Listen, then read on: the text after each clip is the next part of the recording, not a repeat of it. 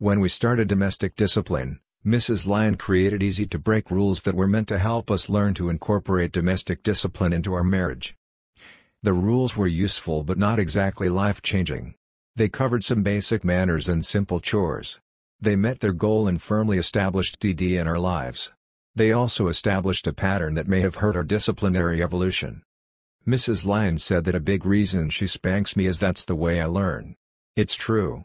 Even when she wasn't spanking very hard or long, I stopped breaking those little rules. I didn't consciously work to avoid breaking them. I just stopped. Spanking me is effective for behavior modification. I think she recognized this before I did. She never discussed it with me. Those little rules and her enforcement taught us more than the value of spanking me. It taught Mrs. Lyon the importance of rigid consistency. Regardless of how trivial, if I am expected to follow a rule, and I miss, I get a full punishment spanking. At times that felt unfair, but she punished me. This helped create very healthy disciplinary habits, but I think it also diverted our attention from a key aspect of domestic discipline. Mrs. Lyon only created rules around very specific chores that had no emotional loading. For example, my most recent rule is to always keep the shower door closed. It's a good rule. If the door is left open, the dog gets in and makes a mess. There's no risk I will be angry or hurt because she enforces it. The need is obvious and I have no emotional investment in the shower door. The rule is risk-free. Every so often, she has mentioned things she should enforce, like an exercise program for me. Even though she has mentioned and written about this, she's never done it. The benefit to me is obvious, and it wouldn't be difficult for her to set it up for me. I don't know exactly why she hasn't, but I suspect there may be two big reasons. The first is that she isn't exercising and may feel it is unfair to require me to do something she isn't. The second is that she may think it would be hard for me to do. She's right. Perhaps she's a little worried that I will refuse, and she might not be able to firmly order me to the spanking bench. Mrs. Lyon doesn't like to be prescriptive.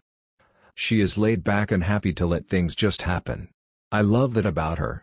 I also think that it would be better for me if she weren't quite so forgiving. I'm a combination of alpha and procrastinator. In many areas of my life I charge ahead and get things done. In others, I'm happy to put things off. Is it any wonder Mrs. Lyon and I fit so well? That brings me back to our approach to domestic discipline. I saw it as a way to assure that Mrs. Lyon has a strong voice in our marriage. Maybe that was just my ego talking. She sees it differently. Her take is that it is the way I learn. She's right. Now that we've established a real value for it, she's stuck with applying that value to helping me learn. There's her challenge. So far, I've been full of helpful and not so helpful suggestions. I'm probably the worst source of ideas on how I need to improve. I don't have the obvious problems of drinking and staying out late. I have others and I know she is aware of them. I also know that the way I've suggested she apply DD is based on my original assumption of empowering her. I think that's my biggest mistake. She doesn't feel the need to be empowered any more than she is. She doesn't want to change her role. I keep pushing her to change her mind. For example, I suggested that since she hates it when I interrupt her, she should punish me when I do. The problem with that statement is that I am saying the reason to punish me is because it annoys her when I interrupt. I'm telling her to punish me because of how I affect her. Well, I suppose that is a very good reason. It isn't the best one. If she and I agree that DD is a great teaching tool for me, then shouldn't she be using it to teach me? She could teach me not to annoy her, but she clearly doesn't feel that is a goal she wants to achieve. I finally realized that it isn't the one that makes the most sense for me either. Interrupting is rude. Shouldn't I learn not to do it? Of course, it annoys her. It also annoys everyone else. Duh. Mrs. Lyon can teach me to stop.